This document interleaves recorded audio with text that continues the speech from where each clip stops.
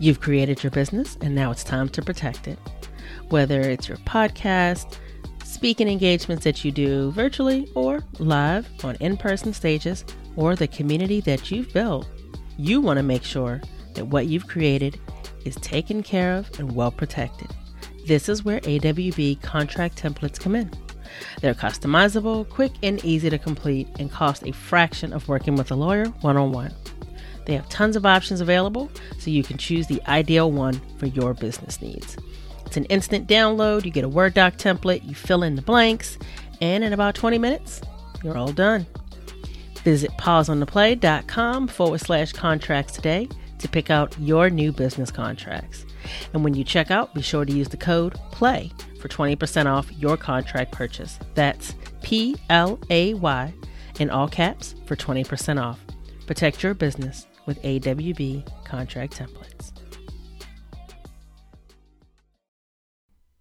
Hey, what's up? Before you listen, I have a quick request from you.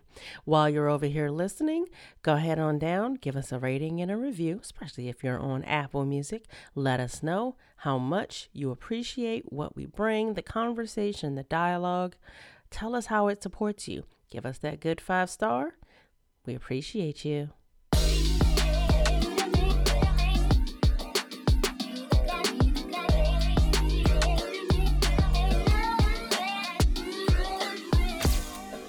Hello, and welcome back to Pause on the Play. As always, it is amazing to see you here where you are challenged to examine your beliefs, question your predisposed notions, and consider realities you may be unfamiliar with in order to understand that they too are real.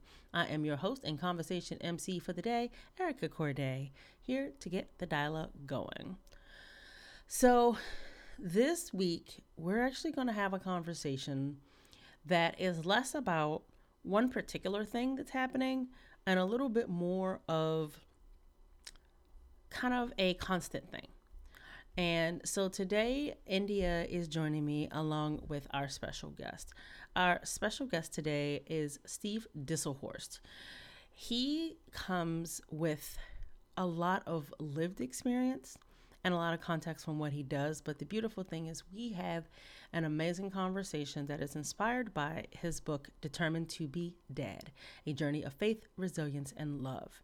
And being able to have this conversation about being an LGBTQ adoptive dad of two, and how that shows up for himself. It shows up with the fact of how, like, this is your life and this is what you do. And some of the things that he's navigating and how it shows up with his kids' schools. And he actually gives a great takeaway at the end, an action step for you. So I highly suggest that you listen in. It is a great conversation. And I mean, there's so much that came from this. And I think Indy and I could easily get like 3 extra episodes out of it because there was just so much here. And so I'm just going to stop talking and I'm going to let you listen. All right, let's dig into this. So I am happy and excited and really looking forward to this conversation. I am going to begin by allowing our illustrious guest, Steve Disselhorst, to introduce himself. Welcome to the Pause on the Play audience, Steve. How are you? Great. Thank you so much for having me today. Really excited to be here. So first of all, my name is Steve Disselhorst. I'm an author, a leadership coach, and a diversity, equity, and inclusion consultant. And my most important job is I'm a gay dad of 2 adopted children. And that's sort of the center of my world, and everything else revolves around my 2 kids and raising them and their lives. So yeah, that's a little bit about me.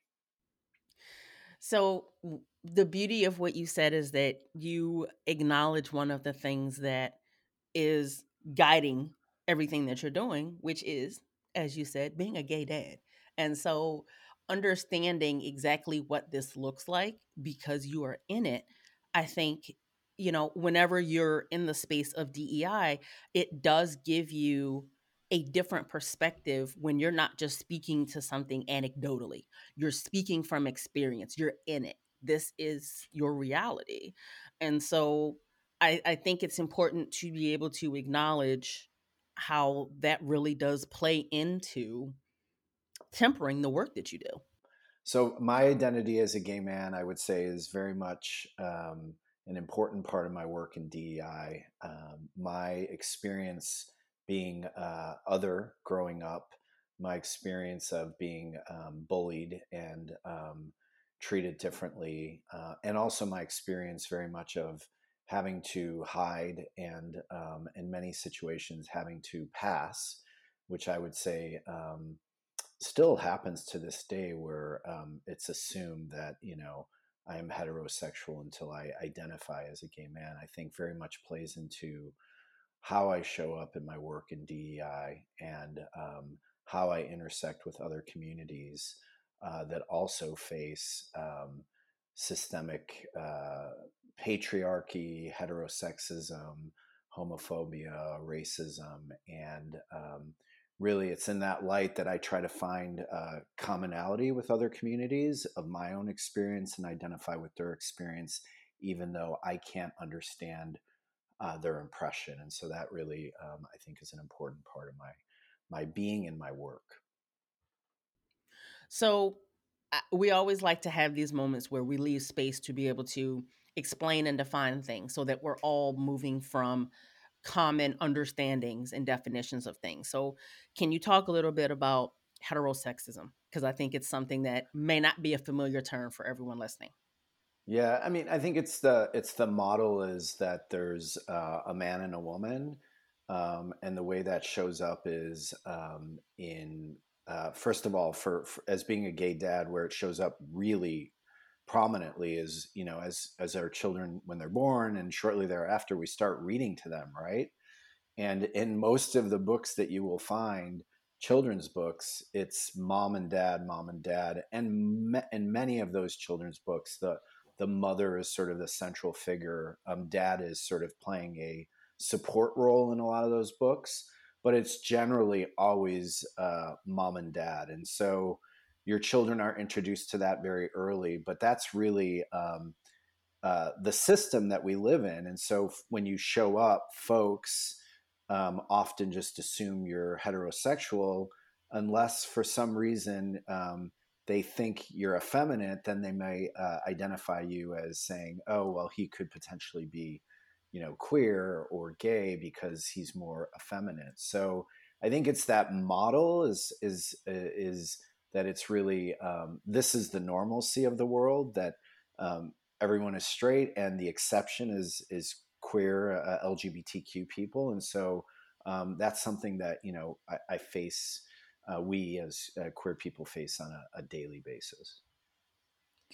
One of the things that stands out to me is like seeing that there has been more talk about what that looks like and how that's something that many people were not even thinking twice about years ago.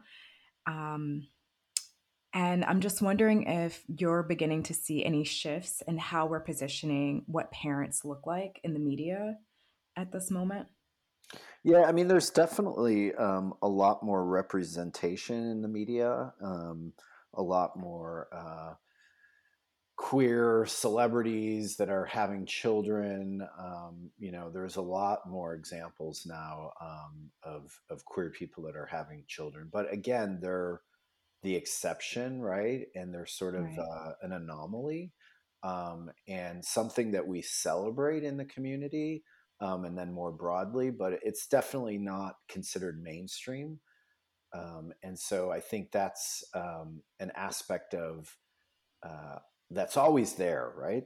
It's not mainstream, and therefore there are moments and inflection points when for example, for me, when I'm starting a new, say, a new summer camp with with my kids, for example, a new summer camp, and there's new staff there. They don't know us from previous years. There's always that like moment of like, oh, like, where's your wife? Or is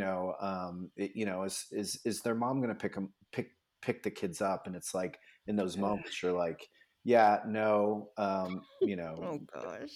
and so it's just sort of like part of the, I think we've been in our community long enough now that were known to be, a two dad family. But I would say initially it was definitely, something that we faced. And then obviously as we go outside of our community, it's something we face. I would say here in the Bay Area, we're pretty lucky. But I think the importance of this is, outside the bubbles that we live in, right? Like there's a lot of areas within this country and then around the world where this is just really considered an anomaly, right? And in many cases, it's impossible, right? So that's where it's important to be open and visible for others to see. Well, and when I hear the visibility piece, and I kind of chuckled there, not because it's funny, but because it's like, oh, unfortunately, I know what that can look and feel like. Yes. Because with my kids, they kind of are like, oh, both parents are going to automatically look the same and look just like these kids. And Right. that is a very damaging mindset to have, because it can then, if you, depending on what the situation is, it could possibly prompt the child, well, what, I mean, these are my parents, this is me, why is this different? And when you mentioned before the passing piece, I think that that was such an important thing that stood out, because the passing piece and how that intersects with the visibility side of it is so important, because it talks about and acknowledges the limitations of somebody's very small binary view of what this has to look like, and how that interacts the conversation, and how you interact with the staff, how comfortable you are to say, hey, this is where I need support, or this is how the kids feel, how comfortable the kids feel to ask for support. And very often the term passing, people think about it more in the context of, like, I had a grandmother that back in the Jim Crow era passed for white, not because she wanted to, but because that was the color of her skin. But it's often not talked about in the sense of somebody assuming your sexuality or your Yeah. gender based on what they assume you are from what you look like, and how that plays into it. And it's absolutely a representation of the hetero sexism that you mentioned. Yeah. Yeah. I mean, I think what you're, describing is this idea of passing is what's so um, troubling for the individual is it's like the other person is looking in at you and assuming you're either white or you're straight. And then there's an inflection point where like you like have to have this truth to yourself. Like, do I speak up? Do I actually correct them? Do I speak my truth? And it's interesting, like as a dad, when you're with your kids, right? Like you're focused on your kids, right? But there's a component of like, I need to show them like what it means to be honest and open, right? About who we are. Yeah.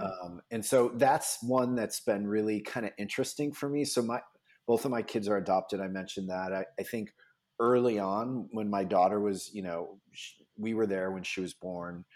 We took her home from the hospital, and I'd stayed home initially for 3 months paternity leave. And what was fascinating is I'd take her out, and within the first year, the number of people that would say to me, "Oh my God, she looks just like you."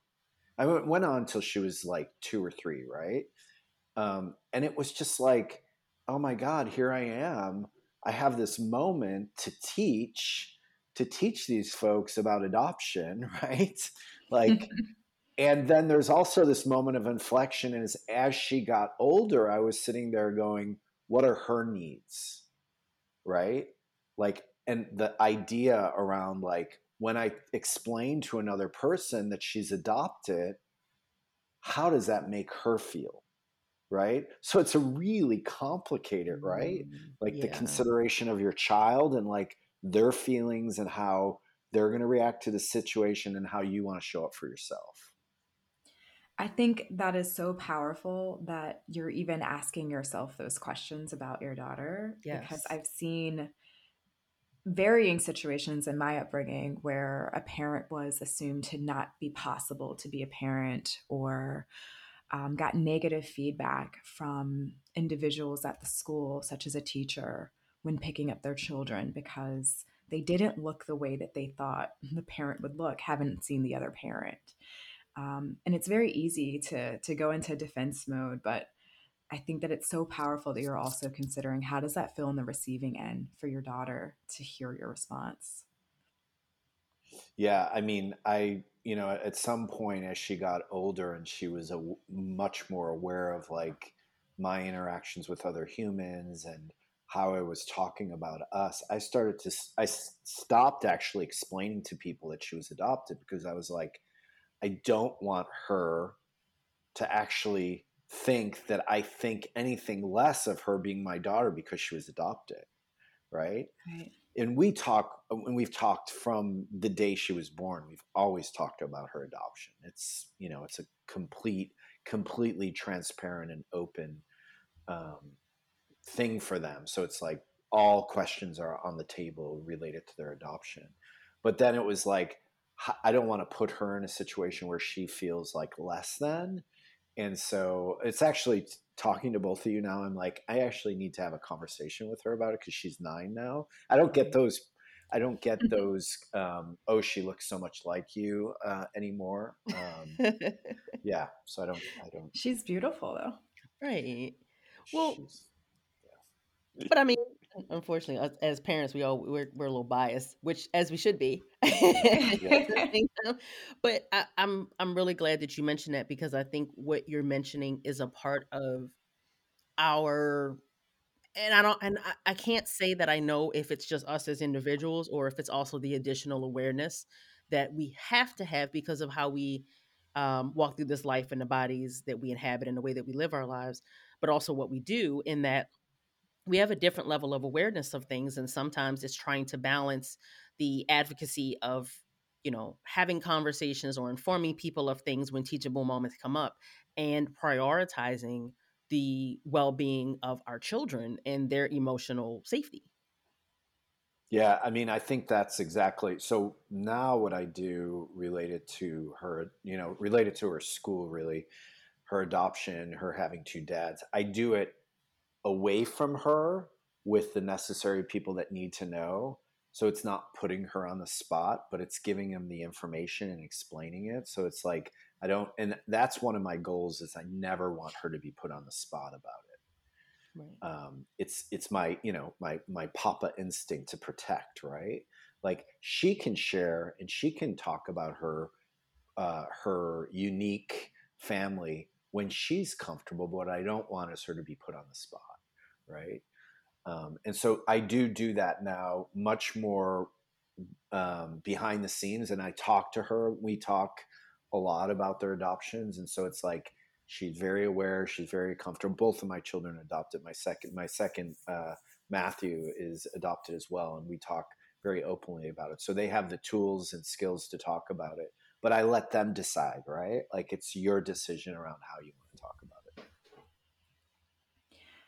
I'm curious to know more about what does it look like to begin to, I don't know if partner is the right word, but to partner with the individuals at your children's school, um, I think in partner support could of. be, but it feels like collaboration sometimes almost. What do you think? Yeah, I mean, I would say first of all, I would say it's awareness, and then depending on sort of the level of responsiveness, then it could be moved to a collaboration and partnership, right? Like so, Right. yeah. So definitely, I would say that we've been very fortunate. We it's over the years we had different experiences in different schools, and so now we are very conscious when we're approaching a new school year, to educate the teachers that are responsible for our kids about the issues that are important to us. So yes, and we've been very lucky. I would say currently in my daughter's school, we've been very lucky. Um, my son was in a like a preschool, and we had some unfortunate things happen. It wasn't really from the administration. Well, I went to the administration to try to talk to them more about LGBT inclusive curriculum, and they were pretty open to it, but then they never followed through. Mm. And then what we ended up having is one boy kept asking my son repeatedly over where his mom was. Where's your mom? Oh. Where's your mom? Ah. And one day, I was bringing him to school, and you know, he came into the classroom, and this kid came over pretty quickly and was like, "Well, where's your mom?" And I could just see my son's face, like, like just kind of start to frown, and sort of, you could see his body sort of close in. He started to like sort of shut down. And I was like, "Oh my god!" And this happened like after I'd already talked to them about this curriculum, so I was just like really, like upset. Obviously the teachers can't control the kids, right? But they can educate the kids, right, about different families, right? So I was very much like, we need to do more here, and you need to go to that boy and explain to that boy, and if necessary explain to his family, that there are different families, because this is not okay for my son to have to be put into this repeatedly, right? um, so, but I felt some resistance at that school. Like, they were saying they were going to do things, but then their actions weren't really following up. Mm. We have lots of thoughts about people and places that do that. Yeah. Yep. Well, and I want to make sure that you got your, as I think you actually had kind of a question, India, but for some reason collaboration came up because I feel like there needs to be this place of us as the parents being able to share what our children need, what the parts we're willing to play, but also calling up the school and the leadership and the team members there to say, hey, you have to do your part too. Everybody has to participate in this, and holding your ground if things do get challenging like that. Because I mean, I've had to deal with similar things to where in a summer camp environment my son had to encounter someone that was calling him the n-word, um, and just some really just and uncomfortable is a severe understatement, but having to be very clear of what you will and will not tolerate and what needs to happen, and then not putting the ownership back on you to do the education or the fixing. Right. That showed up for me, and I'm wondering from both of you, especially you, Steve, are you finding yourself in a position where you feel like you're having to bring your work and the emotional labor involved with that to school for free? Yeah, I mean, I completely, Erica, agree with what you just said. It's like, that we as the parents are not the one that needs to do the work, Right. right? Like, Right. that's the school's job or the camp counselor's job. And Right. so what I completely agree. It's like, you bring the resources to them, and then they own it, right? And they Right. take responsibility. And I would say what we did is, at my the public school system that we're in, like, we went and talked about LGBTQ inclusive curriculum. um, I actually met with the superintendent of the school. We had a great conversation, but we didn't see a lot of movement. So we went to actually the board, the school board meeting, and was like, public comment. It was like, what are you doing for, LGBTQ families and queer kids, right? Like, and it was just like really powerful. And so there was a voice there, and I think that's the collaboration part, is like, when you see that in action, you just continue to push, right? And like what you said, Erica, about just like saying what you will not tolerate, Right. right? Like, this is not okay, right? And we'll continue to push forward. I think for us, at a certain point, they were like, okay, we'll move forward these items in this agenda. And I've been involved in sort of like, please look at these, policy documents that we're doing for the entire school district. Would you review them to like make sure that we're covering the, LGBTQ gender inclusive language and stuff? So I think there's been very good collaboration moving forward. Well, and I think, what you said is important because of the fact that there is no way to foster or to create a more inclusive environment in order to talk about the intersectionality of it as well, because there's the concept of you being a gay dad, but then there's also the piece of, you know, your amazing kids being adopted.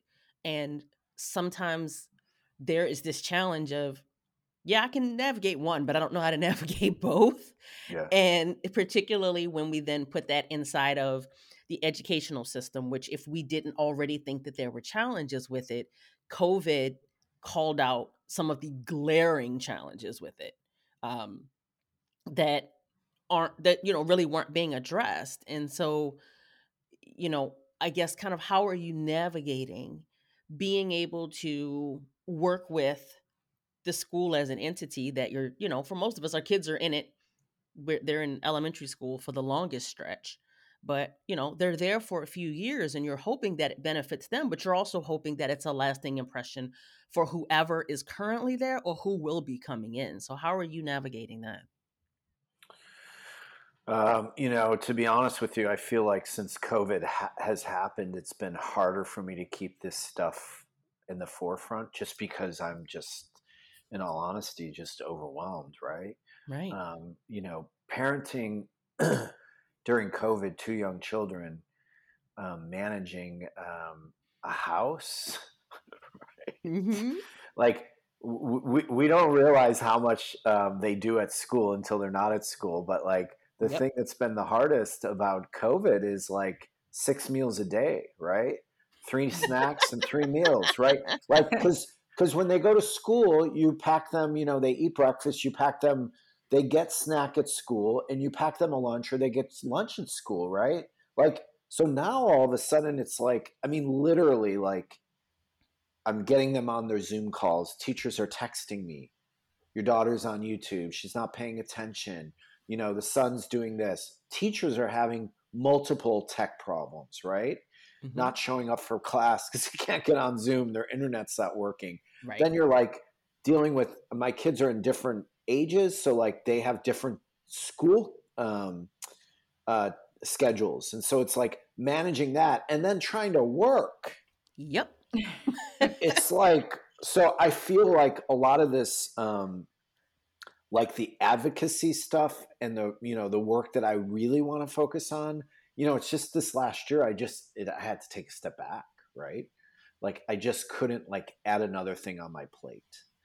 And so we will start to reengage. I actually reengage with the superintendent recently to say, where are we at with like moving this agenda forward? And so she's like, we're starting to, look at that. Kids are back in school. They'll go back full time in the fall. So we'll start to see, sort of an uptake in that.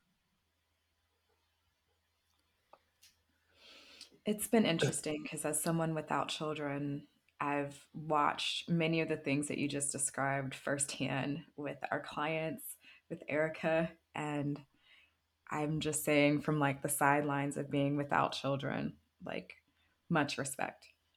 I Thank don't know you. how parents are maintaining all the things right now. Yeah, see, I always just laugh at the fact that, first of all, I want to acknowledge the fact that your teachers are texting and saying when the kids are off track, because there were points that I was just like, I have a hard time faulting these kids having open browser windows and being like, well, this really isn't that interesting. I want to go over here because that's what happens. And then feeling like they have eaten second and third breakfast. I'm like, you just ate. What? You are not Yeah. hungry again. What are we doing? And it's just this constant redirect. And Oh, I'm hearing also this need of like, what do I need to do to take care of them? And what do I have to still have as a priority, but also be realistic about, what the situation is? Because I do think that there were things in reference to school that sadly did have to kind of take a back seat, because what could we do when school was no longer what we'd ever known school to be? yeah. Right. Yeah. I would say that, so for me, just personally, like I started my own business in 2019. So I actually like was sort of really in a building process of my business, and then COVID hit, and then it was like I had to take a step back. So I actually scaled back massively my work, right? because I was like, I can't do it all. There's just Right. no way. I would say one other interesting aspect of COVID that we faced early on in the pandemic was, so for our kids, we have open adoptions with them. And for my daughter, we see her birth family once a year. And what we experienced was she was very concerned about their safety. In the early days, it was very, excuse me, there was a lot of doom and gloom about, people dying. And she was very concerned that her birth parents were well, and that they, hadn't succumbed to COVID. So there was a level of sort of like anxiety around, is her birth mom okay, and is her birth siblings okay? And so that was an sort of an interesting aspect of COVID that we Mhm. faced. Um, and then a benefit of COVID has been like, kids aren't in school. Month of May in our house is really hard because it's Mother's Day, and Mm, the younger years in the, TK, kindergarten, first and second grade, Mother's Day is like they spend like 2 weeks in advance getting prepared for. And in our house, um, for my daughter in kindergarten and first grade, the month of May is like the hardest month in our house, because right. she's just like, wanting to know about her birth mom and her birth family. And so a benefit of COVID for us was like, we weren't in school. They weren't getting, all these, let's draw about your mom and all this stuff. None of that happened. And so it was actually for us in some ways a positive thing, because it gave Right. them a break from that sort of pressure around having to like explain the fact that their mom their birth mom is alive, but doesn't, they don't live with her, and that relationship. I feel like the idea of a gender identity related Parents' Day, Right. like, why are we not questioning that at this point? Well, the funny thing, and Steve, I'd love to hear your take on this. The interesting thing for me is in my head, I was like, well, what is the flip side if there are two moms? And then Father's Day comes around. What's the flip side? And what it made me think is there a way to take something like Mother's Day and Father's Day and to be able to make it more about these, these role models in your life, that and less about them being a mom or a dad, but maybe more about, the energy that comes with them, because I tend to be a proponent of, instead of doing the man and woman, more about, masculine or feminine from like an energetic standpoint. And we all have people in our lives that really bring that feminine energy or really bring that masculine energy, which has absolutely nothing to do with gender or how they present. And I'm obviously going really large scale on that. But if, and in my head, I'm like, how could that possibly support kids to kind of look at it that way, and it being more about an individual versus them having to be your parent? Who's that person in your life? Yeah, so I completely agree with that. I don't ever want to take Mother's Day away. I think, I think that the importance of women in our culture, and the importance of mothering and bringing new life into the world is so important. I think for me, is more like just having it be more inclusive of difference, and Yes. creating a way to create it more inclusive of difference. But no, I would never advocate for taking those things away. And I think, what's interesting with Father's Day, it falls in June, so kids are out of school. So it's kind of like, like, oh shoot, like it'd be great if we were in school, because then they could do a bunch of Father's Day stuff, right? Like, but they're not. So that's sort of an interesting. But I think it's important to celebrate. And I think what you said about role and energy, I completely agree with that. Like my kids, I'm, sort of more of the caretaker in our family, and like, take them to the doctor's appointments, and, more of the engagement with the schools. And I would say that, my kids often call me mama, right? Like, so they identify with me as being sort of more the female in parenting them. And so I completely agree with that. Like, I think that model of like what does this represent, and who are the people in your lives that represent that. I think that's really, sort of how we celebrate it. And also for each individual, like for women, right? Like Father's Day can be about, them being, masculine, right? And stepping into their masculine energy, right? Like, so there's different ways that we can do it. Yeah, I couldn't agree more with that. It's something about like seeing how things have transpired in the last few years that just have us open to even questioning things that maybe some people were not questioning before and how they can be done differently. I'm wondering from your perspective, what can parents do, additional parents that want to be more of an ally type role to support some of the changes that you've been creating within the schools that your children attend? Yeah, I mean, I think there's a number of things they can do. Is really, they can be engaged on the topics and really be asking school administrators things around like, is there an LGBTQ and equity inclusive curriculum, right? Like, is there a non-discrimination policy that includes, of course, race, color, national origin, immigration status, but sexual orientation, gender identity? Is there anti-harassment policy that's inclusive of, sexual orientation, race, gender identity? Like all of these things, allies can be asking, right? Are the forms, right? Are the policies have language that is inclusive of both, two men and two women households? I think those are sort of some of the things that allies can do to help. And sort of help normalize and help create change in the schools and policies that reflect all the different families. How do you think it's been as far as for your school? And I think that obviously this is anecdotal and this is for you, but do you find that it really tends to be those that are experiencing the challenges that are doing the advocacy, or do you find that there are individuals that are simply saying, hey, from an allyship standpoint, I want these things to be a certain way as well? It's a good question. I don't know that I have I don't know that I have my hand on the beat close enough to know that, um, and really have a clear understanding. The school that so just in all transparency, like we're a multiracial family. My kids are multiracial, right? Like,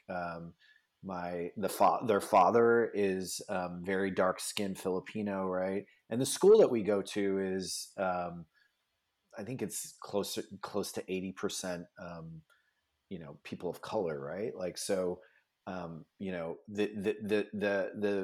setting that we're in is, I'm definitely, sort of very much in the minority, right? And so I'm not sure that I have as clear of a sense of like who's doing advocating, because our system is in our school district is, I would say, very different, than many, and so I'm not sure. I can tell you that there's still a lot of work that needs to be done around representation of educators, because there's still, as we know, the numbers like nationally that, white white, in many cases, women are, especially in elementary schools, are, the Mhm. vast majority of teachers. There's still a huge amount of work around that needs to happen at this school. Um, so I think there's, still a ton of opportunity. I would say the thing that excites me most when I went to the superintendent around, LGBT inclusive families and the issues that I thought were important to me, she wanted to frame it in a much larger context around all underrepresented communities and how do we create a space for all underrepresented communities. And so that's been the direction of the school district, which is very, very pleasing. So yeah, so I think yeah, I have a sense from the superintendent, but I'm not as clear like what all the other. I'm not part of the PTA. I'm just like maxed as far as like I'm on some other boards, and so I'm like I just have like a capacity issue with being more engaged on it. Every parent can't do all things, and so Yes. like we cannot wear all the hats, and so I want to acknowledge that you play the roles you play, Yeah. and we all kind of have to chip in, so to speak. But I think that not that it was a trick question, but it's a question that I think people don't often ask themselves, and Yeah. it's worthwhile to hear what the answer is from someone that is having to not only advocate themselves but also understand the advocacy as a whole. And you kind of modeling like it is kind of challenging to know all of those pieces, let alone at a time like this where there isn't as much transparency and clarity around things because of COVID, Yeah. and kind of what's happening. But that it is an important question to ask, Yeah. to be able to even consider it, let alone be able to get some type of input around the answers to it. Yeah, no, and I think your question was really good, and we all have sort of blind spots, right? Like, so I think it was for me that's really a great takeaway, and then definitely with COVID, it's like I think prior to COVID, we were the school district and working with the superintendent and the principal, we were like had momentum, and then once COVID hit, it was just like it was just such a cluster, right, of like trying to get education put out there on Zoom. And so all of those other issues, it was just like forefront were like parents just like, how do I manage all of this, right? And how do we keep our kids moving forward with their education? So I think this fall will be a really important time to sort of resurface and for me, I think to really understand who else is advocating for change in schools. Right. We all have these areas where we can see what we can't, and then, Yeah. what we can't see, we try to hold space for it, and hope to have some of those things filled in by those that maybe do, know a little bit more of where that's not maybe our area of expertise. Yeah. Um, as we begin to wind down, India, are there any things that you want to make sure that you have asked Steve? Because I know we like to make sure that we're giving some action steps and we're closing it out strong. Yeah, I mean, I think if we could give allies one thing to go do to support the changes in their school, that would be beautiful. I know there's so many things to do. Yeah, I think one Sometimes one gets them started. Yeah, one thing that allies can do, I think, especially in elementary schools, and I'll just talk about that really quickly, is they can make donations of books that are inclusive of people of color, of gender expression, LGBTQ families, right? Like Mhm. like the schools are always like looking for more books, right? Like where we're at. So it's like either make a donation and provide a list of LGBTQ uh, people of color books that are relevant. In my case, adoption, I usually bring a list of those books and say, here's a donation of, you know, X dollars. Can you, for the library or for the classrooms, purchase some of these books? Right. So like that, I think is a something any ally can do. And actually one of my daughter's families like was like really trying to understand some of the issues. And it was like, hey, well, here, let me provide you with a list of books that you can then advocate for. So I think those are like, and that's pretty simple, right? Like you can carry that forward in an email and it's very sort of actionable. It's not big wonky policy stuff for that could be more complicated. I think that's a beautiful place to start. Thank you for sharing that with us. Yeah. And I feel like speaking of books, I didn't want the whole episode to go without mentioning yours. In your book, you share a lot of your journey of the process of becoming a father Yeah. and the adoption process and really beginning and forming the foundation for your family. And I would love for you to share a little bit more with us about, what any listeners who may be interested in forming a family themselves can can do to begin to start that process and the ways that they can work with you on that? Yeah, so thank you for that question. So, I mean, the reason I really wrote my book was to help um, LGBTQ people that are interested, also to help heterosexual people that are struggling with fertility issues and really thinking about other ways to create family, right?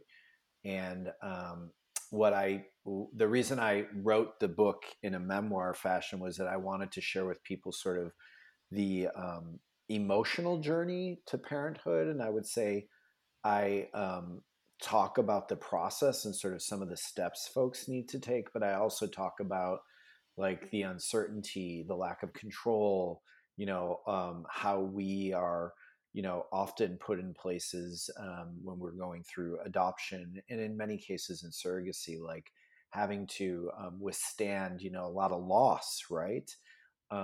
As we're, facing, placements that don't happen, and in the case of surrogacy, where you know there's eggs that are not they're not able to be used for insemination. So there's a lot of loss in the process, and so I write a lot about that and around the uncertainty, and I think that is sort of the gift of my book is really for folks.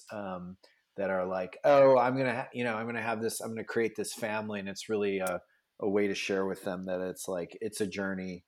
There's a lot of times that it's really, really hard, and I want you to know that that's normal. It's all part of the process, and there's others that are going through sort of the same thing.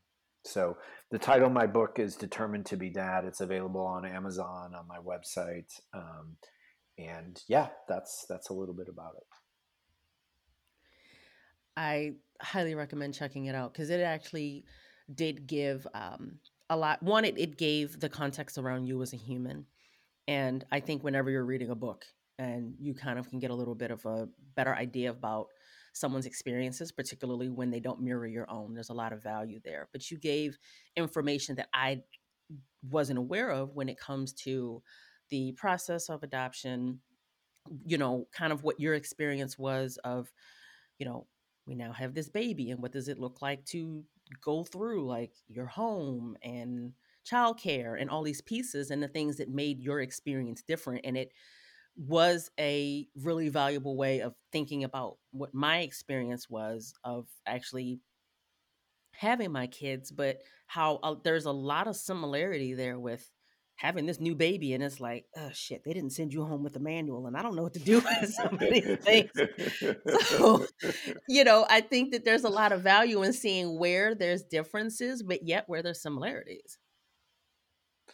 I think we're more similar than we are different, and that's sort of the work of connecting with other human beings, right? Like, yeah, there's a lot of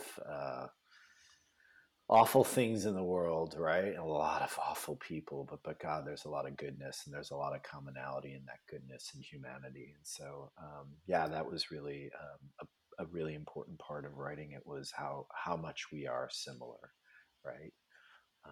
And yes, they don't give you a manual, and they're still not giving us a manual.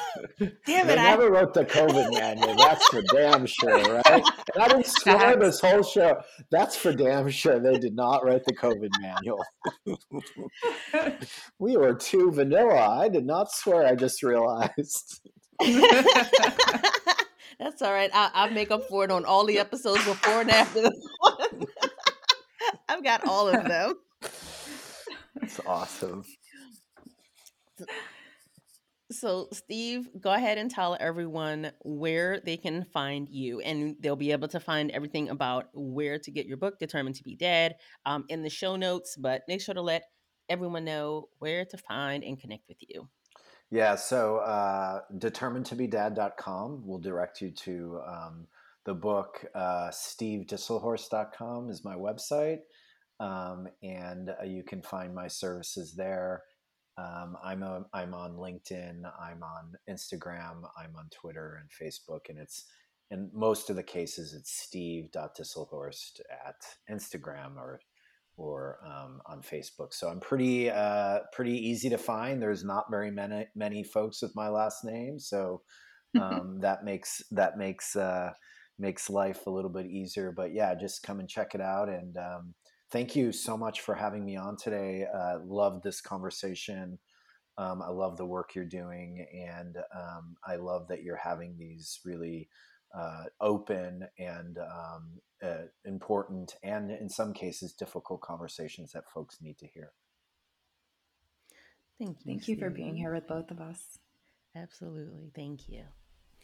The takeaway that Steve gave about buying the books or donating the money to buy the books, that that was fucking amazing, because so often it's like, I don't know what to do, or it's a huge thing and I don't know if I'm ready for it. And this was absolutely 150% actionable. It's something that can be done. And I think that it gave a really simple and, tangible way of being able to be in action. And I couldn't have asked for better. And what I really loved was this conversation laid out reasons why imperfect allyship is so important, so that those of us that are receiving the pieces of these systems that have not been dismantled quite yet don't have to be the receivers and the people to do all of the fighting to dismantle it. So this is the fight that you do not have to figure out on your own how to be a part of and how to support, taking it apart brick by brick. You can do this with other imperfect allies doing their own imperfect allyship work. Come on over to pauseontheplay.com/community. You can join today. You can be a part of the conversation that is going to get you in action. The show notes will have all of the information, so you can go on over, learn more about Steve. You can go ahead and order the book, Determined to be Dead, which I highly recommend. Great book. And you'll be able to pick up all the info you need from the article that we create specifically for everyone that isn't listening in the traditional way. So as always, thank you so much again for being here, for listening in to my conversation with India and Steve, and for being present to consider how you can be an imperfect ally. So thank you for being here, creating the bridge to walk over and become the change that you want to see. I will see you next week. Take care of yourself, and until the next time, keep the dialogue going. Bye.